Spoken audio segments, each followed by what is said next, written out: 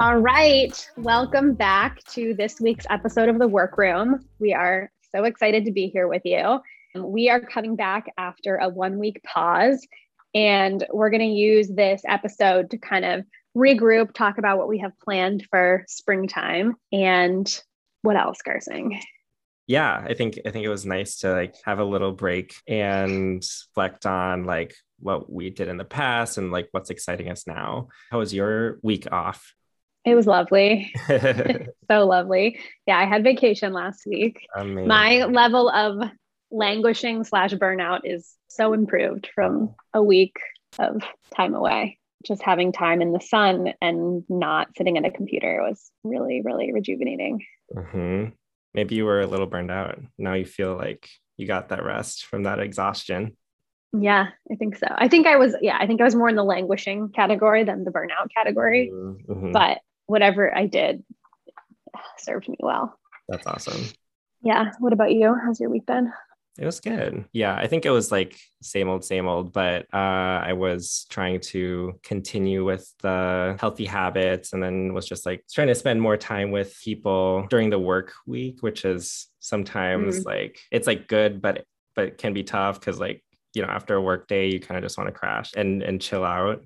But it's rejuvenating to actually spend time with people. So yeah, it's more necessary this year for us because we end up our jobs, we're kind of alone in an office and then different patients come in, but we have less time with each other. So I feel that need more too, to make time in the day for fun times.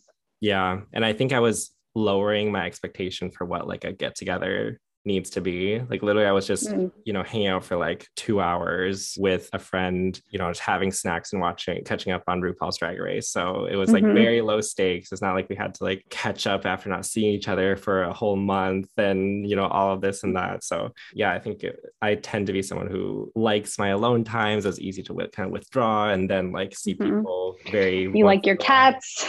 Yeah, like to spend time with them. Yeah, but it's getting nicer out. So yeah, and you're going to be moving away from New York City at some point. So you gotta soak it up. Which, speaking of, so yeah, that kind of means we have a countdown in terms, not necessarily a countdown. We can always continue this, but it'll be weird to have another separation from you the end in just a couple months and what it might mean for the podcast. But I guess we'll cross that. Yeah, because so Garseng and I decided, what was it, November-ish, that we wanted to start this podcast. And at that point, you knew that you were doing fellowship and likely leaving New York City. So we were let's give this a try, definitely through July. And I think we still don't know if come July, if we'll start doing it remotely together or what it'll look like. But we were kind of pausing this week to think. I was looking at our site and realized that we've made 12 episodes, which is awesome. Yeah. The average podcast apparently only makes 10 before giving up. So we're already past the 10 point.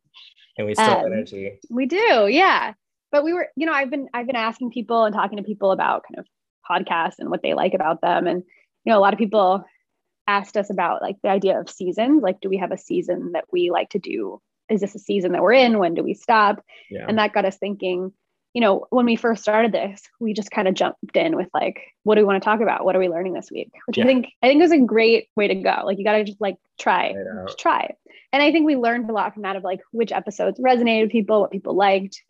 I think people really liked the practical ones that were you could immediately take something from it, radical acceptance. You could kind of understand that, or cognitive distortions. You could take something and run with that. Yeah. So we learned something from just trying a little bit of everything. But now, since we've had this pause, we're kind of more ready to choose a focus and kind of stick with it for a little bit. Exactly. We've spent the first 12 kind of talking about just what comes up in the week and mental health concepts kind of in general. But going forward, Lila and I got excited about the idea of talking about, I guess, mental health ideas or topics that we see in the media, TV shows or in the news, et cetera, et cetera. Yeah. I mean, I think initially our vision for this podcast was pretty broad. We were we want to bring you into the workroom and we want to talk about medical culture and mental health and kind of how they intersect, and also kind of demystify a lot of these concepts. And I think as we've recorded more episodes, I think I've kind of fine-tuned what I want from this podcast and what I want to offer people. And that's that there's this really cool, feels like awakening that's happening in culture where like people are so interested in mental health, like super, super interested in it. Yep. I think it happened partly in the pandemic. So TV shows are covering it. You know, people are throwing around different words all over social media. So with that, it's powerful because there's a conversation, but there's also the downside of like, it's really confusing. Yeah. Because a lot of these terms, they're not straightforward. Like it's not obvious what trauma is, what PTSD is, what narcissism is. And so seeing kind of all of a sudden everyone in the culture using these words in a way where it's taken us a long time to understand them it's confusing. And I think it can be damaging too, to kind of use these words a lot. So I'm not at all for like policing language, but I think there's huge value given how much these words are being used to really slow it down, complicate it, really think about what they mean. And if we are going to use them, like let's get a really nuanced understanding of what a personality disorder is, what trauma is, what narcissism is, if we're going to start using it. Mm-hmm. It kind of goes along with our like clinical work because we never predefine for patients like you should feel this way or do this. Like that's not our goal.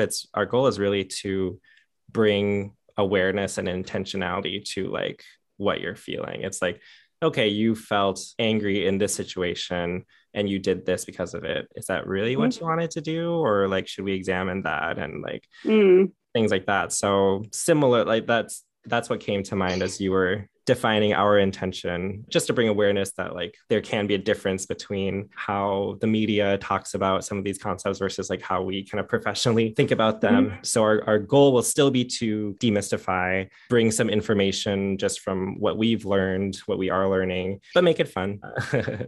Yeah, that's a good point. And it's such a fine line because something that can be really helpful in one context can also be damaging in other contexts. Like I'm thinking of someone who was telling me, they were like, oh my God, I never knew that I had depression. And then I was watching an ad and they showed this black cloud like enveloping a person. And then the person started to walk really slowly and they couldn't see the sun. And like, I just kind of got it. Like, oh, that's what depression is. Oh, you know, or another person who was like, you know, I always thought medications were awful, but then I heard this famous person talking about their medications and I realized everyone needs them. So like those kinds of things can be super empowering to get a visual or see someone you really admire and realize, okay, they struggle with something similar. I think on the flip side, in the world of social media, there's like this big pressure to say something really dramatic or get a big reaction or get people to listen to you. And like our culture loves the idea of like victims and perpetrators. And so this kind of language of trauma or disorder or personality issue, like that can easily fall into this like good guy, bad guy. Let me draw people's attention to something really that I really need attention for. And I think that's where it can really be damaging because these words, they're not really meant to be wielded against other people. We never like throw disorders at people. Like they come to us and they're like, something's wrong, like help me understand it. That's when we come up with this. And similarly, like knowledge of these words is not so that you can run around, and not that anyone would do this, but run around being like, this person has this and this person has that. And this, like, it's so that you can look at yourself, look at your behaviors, kind of understand things in a different way, in a way that hopefully feels better. Exactly. I think you said this in the very first episode of like, you've come to learn from mentors that the reason we use these diagnoses, categories, labels is to be helpful, to guide treatment. In order to do something about an issue, we have to understand it first.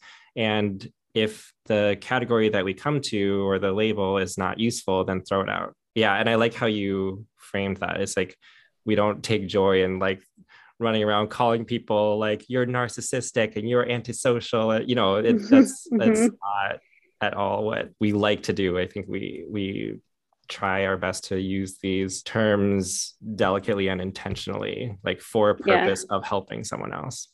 Yeah. And I think this is fading a little bit, but I remember when I first used to tell people I was going to be a psychiatrist, people would like, not everyone, but some people would kind of like back away and be like, oh my God, don't analyze me. Like, don't diagnose me. And like, they kind of had this idea that like constantly we have this lens and we can't stop just filtering people through their diagnoses at all times. Right. And I get it. It's like a scary notion, but that's like not an interesting way to live at all. Like I wouldn't want to go to a party and just like do that. No. But it is this kind of like I think as people have more exposure to therapists, psychiatrists, mental health, they realize it's more nuanced, but I don't like hear that as much anymore. But definitely a few years ago, there was a lot of like backing away slowly and like fear of becoming the patient in any context. Yeah. There's something about patienthood being like on the receiving end of this sort of attention there's still a lot of stigma around mental health treatment. And so kind of being subject to this sort of attention, I guess, brings that out. But I think both of us are mindful that there's a person on the other side of like of the language. And so we want to be sensitive. I'm curious for you, like, how did you view personality or what personality was like before psychiatry versus now? That's a good question. I don't think I ever gave it much thought. And I think being in training has actually given me the language of how to think about personality and how to break it down into like different traits and aspects. But I think what's remained the same is like, this is who they are. This is like a stable way of being that you can't really change, or at least is like very difficult to change, like your personality. But it's essentially like an essence of like, who is this person? Yeah, I'm thinking of, for some reason, it makes me think of like middle school and like kind of like the value judgments of like, oh, this person has like a really good personality. Like I want to be around them. Or like, I really, this person's personality is like really off-putting, or like this person's shy, this person's loud, like these kind of like big categories that people were kind of lumped into. Right. Especially in kind of school or big social situations. Very sweeping one note labels, like you are a shy person, so that means you can't be an X person, or like, you're the cool kid and then you're the like uncool kid, and just right. Middle school is so traumatic. Or even just the idea of having a good personality versus like a bad one, like that seemed like something that you could possess or not possess.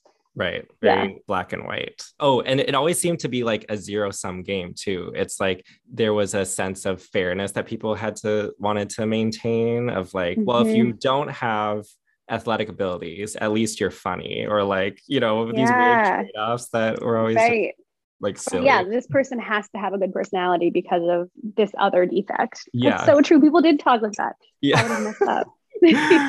But in the course of learning about personality more professionally, it's like so complicated and multifaceted, and I think that's why it's so interesting. My first exposure to personality, like in a medical setting, was I was at this personality disorder clinic as a med student. So it was everybody there had been diagnosed with a personality disorder. And we'll get into like what that even means. But it was an intensive treatment. So it was a day program. People would often come in the morning, stay all afternoon. And one day, one of the psychiatrists, he passed around a personality test.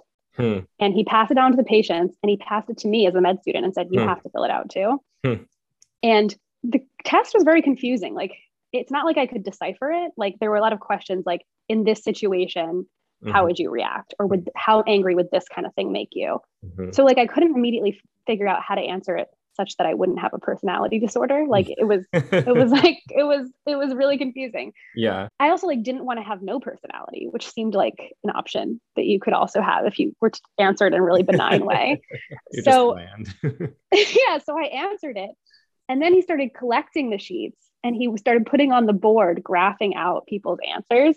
And it was a scale. So it would be like, you're like this far on the narcissism scale, this far on the dependent scale. Right. And you would think, I guess, in a setting that's devoted for people with personality disorders, I wouldn't feel this kind of like internalized like shame about my personality. But it totally came out where I wouldn't hand him my sheet. I was like, I'm not sharing this with you. And I don't remember what my results were, but clearly they were like, I felt something about them. And I wouldn't let him like analyze it or put it on the board or whatever. But I think like, I guess I realized a lot about my own kind of fears or thoughts about personality in that context. I mean, just how pathologizing it can feel to put your personality on paper or on a scale and have someone tell you what it means. You felt like you were being analyzed and like by someone else. Like what you're saying. And like really before. Without my consent. Right. I was also in a confusing setting of like, I was a med student and like I was with a group of patients, but like they were agreeing to treatment. Like I wasn't agreeing to that, being in that position. But it feels really personal to kind of answer these questions about how you respond and then be told, where you are on some scale of problemhood. Right. It's pretty reductive and that can feel bad. But also, yeah, it is hard to talk about without taking personally because ultimately it's like it's like this is you, like your personality is you. It's like you can't really separate them. And so to hear that the way your personality is like disordered, of course feels bad because it feels like it's a judgment against you as a person. I mean, even the words that we have. So yeah, calling a personality disorder a disorder in the first place is kind of useless. Right. Like we all have a personality. And I guess what they're saying when they call it a personality disorder is like the combination of your personality traits is causing problems in your life, a lot of problems to the point that you want some kind of treatment for it. Like that's why we call it a disorder. But it's sort of useless in the sense that everybody has a personality. Like you can't really be disordered in a thing that everyone has. It's more, I don't know what it should be called, but there should definitely be a better way to talk about this. Yeah. But then also even the different types of personality disorders are so negative, like like narcissism, antisocial, like even that word sounds terrible. Borderline personality, like that sounds confusing to people. There's so much to counteract in like the language that has been passed down to us about this. Yeah, it's like we need a different term. We don't have one yet. It's something worth thinking about. But anytime I talk about personality disorder to patients, I always lead with like, this term sucks. It's archaic and we need a better term for it.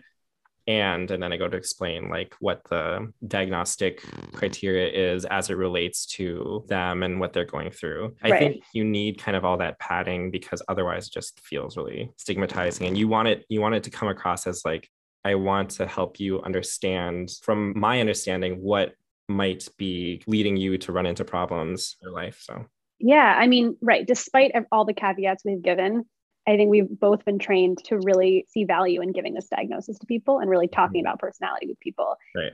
And I think the thing that's most meaningful about it is that most of our diagnoses are very cyclical. So like depression, bipolar disorder, even PTSD, like it'll come in waves and you can think about when it started in your life and when it stopped. But with personality disorder, it's kind of been there your whole life. And so for people who feel like they've kind of had this problem that they can't really name for their entire lives, doesn't really come in waves. It's kind of always there. None of our other words capture that at all. So people are left feeling really lost and like they can't, like it doesn't make sense. So when you give them this language of like a personality disorder with all the caveats of it, it's like something clicks around like, oh, this is a long-term thing. Like this is something that's embedded within me. And now at least I know what the problem is or what I'm looking at here. Whereas before I felt like I didn't even fit in any of those boxes. Yeah. Some of the main features that get me to reassess the diagnosis is what you said, a long-standing suffering, distress, impairment that's not been helped by medications. So if someone comes to tell me, I've been depressed my entire life and I've been tried on a whole bunch of medications and nothing seems to work, that's a clue to me that it's not just straightforward depression. There's something else that we're missing.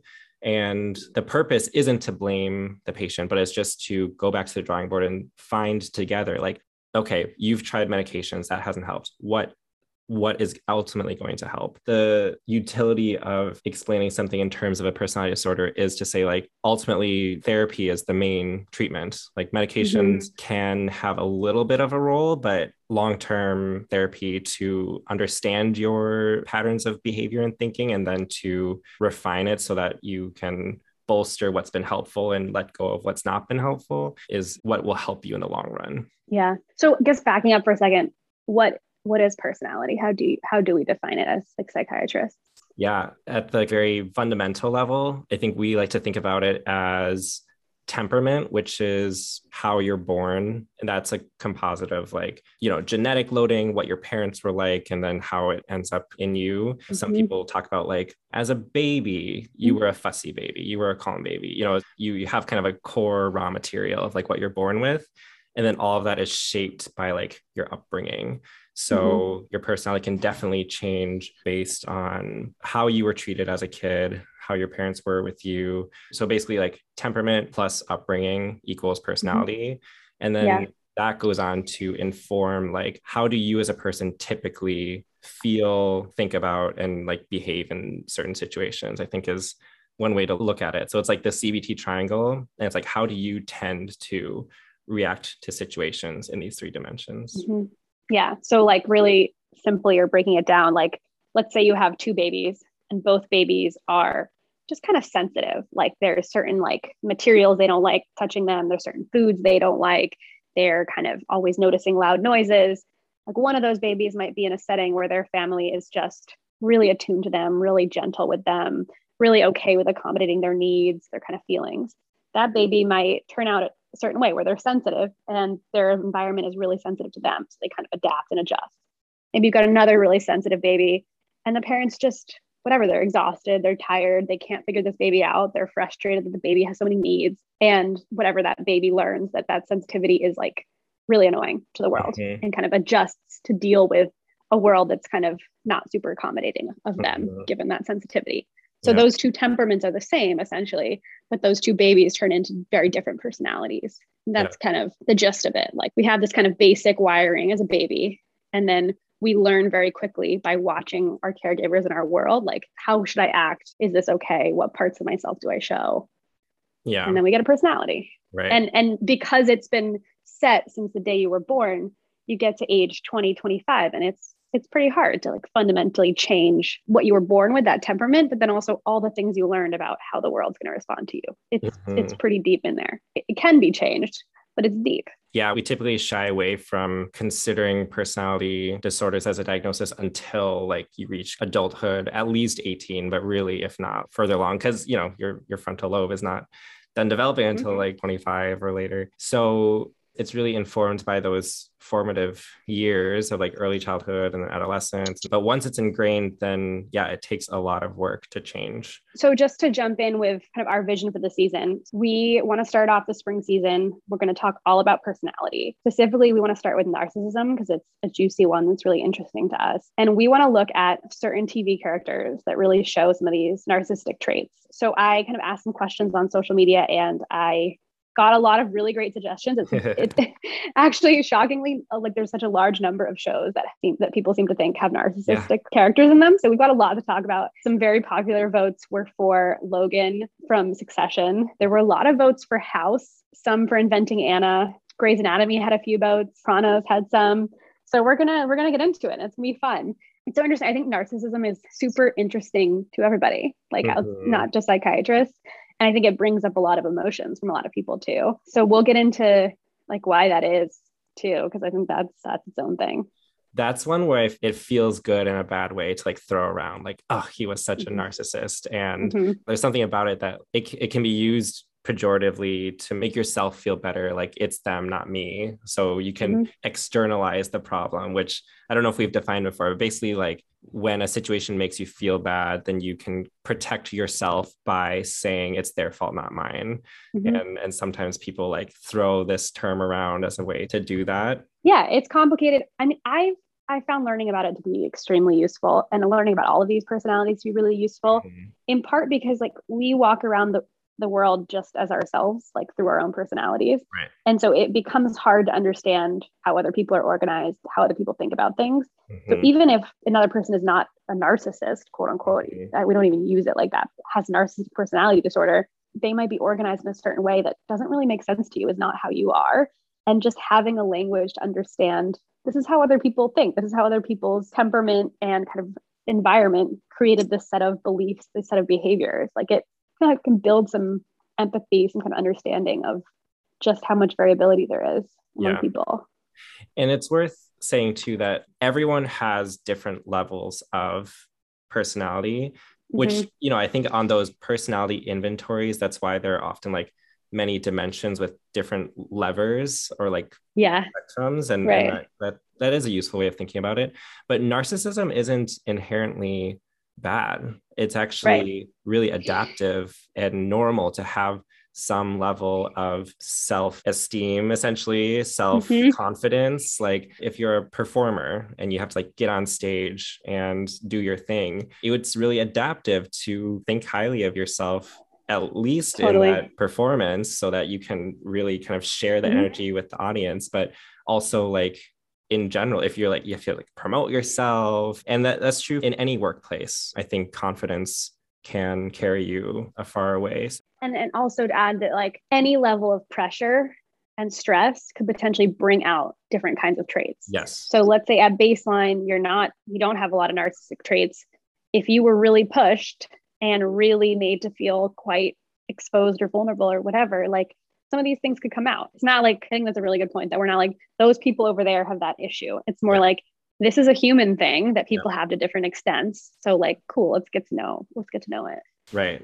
And so what's the threshold that it becomes a quote unquote disorder, or when it's become problematic, is in general for personality disorders, it's like when your mode of operating doesn't change from situation to situation and you find yourself behaving in a certain way that's not so helpful for you. So like, you can think for narcissistic personality disorder, maybe you're in a setting where with like friends, and the goal is to kind of like connect and share and have a good time. But, your way of being, pushing your own self-importance at the expense of like connecting with the people you're present with. And so that might be causing distress because that person with that level of narcissism might be like, why don't I feel like I have deep friendships? It's because like for someone with significant narcissism, oftentimes you relate to people by kind of like being on a stage, being a performer, having the spotlight on you. And you kind of have to like feel like you're showing off to prove like how worthy you are. But in friendships or relationships, people don't want to relate to you in the same way as like they're watching an artist or a performer. They want to relate to you as a person. And it can be hard for all of us to like let down our need to show off our good qualities and like be vulnerable. And it's especially hard for someone with that level of narcissism, because I guess one kind of blunt way of thinking about narcissism is like you are really emphasizing your good traits and at times devaluing others in order to protect like your own fragile sense of self-worth. At the heart of like someone with significant narcissism is deep insecurities that you're like really, really trying to defend against. Like it's so hard to face those. And because of that, it's hard to like let down that showmanship and let people in because you don't want people to see it. Gosh, what a good teaser for what we're going to talk about. I was just mesmerized by that description. Okay, so that's what's ahead. That's a little teaser about like what narcissism is, but we're going to bring in some fictional characters and we're going to talk about different scenes, different moments where these kind of things really jump out at us. And so we're really welcome to questions, suggestions, thoughts in this kind of episode and these coming episodes. So yeah, email us, message us, and let us know what you want to hear about. Hit us up, theworkroompodcast@gmail.com. Alrighty. So we'll be back in 2 weeks with our first episode about narcissism. And we're going to keep it a surprise which show we're going to be talking about until day of. Until then.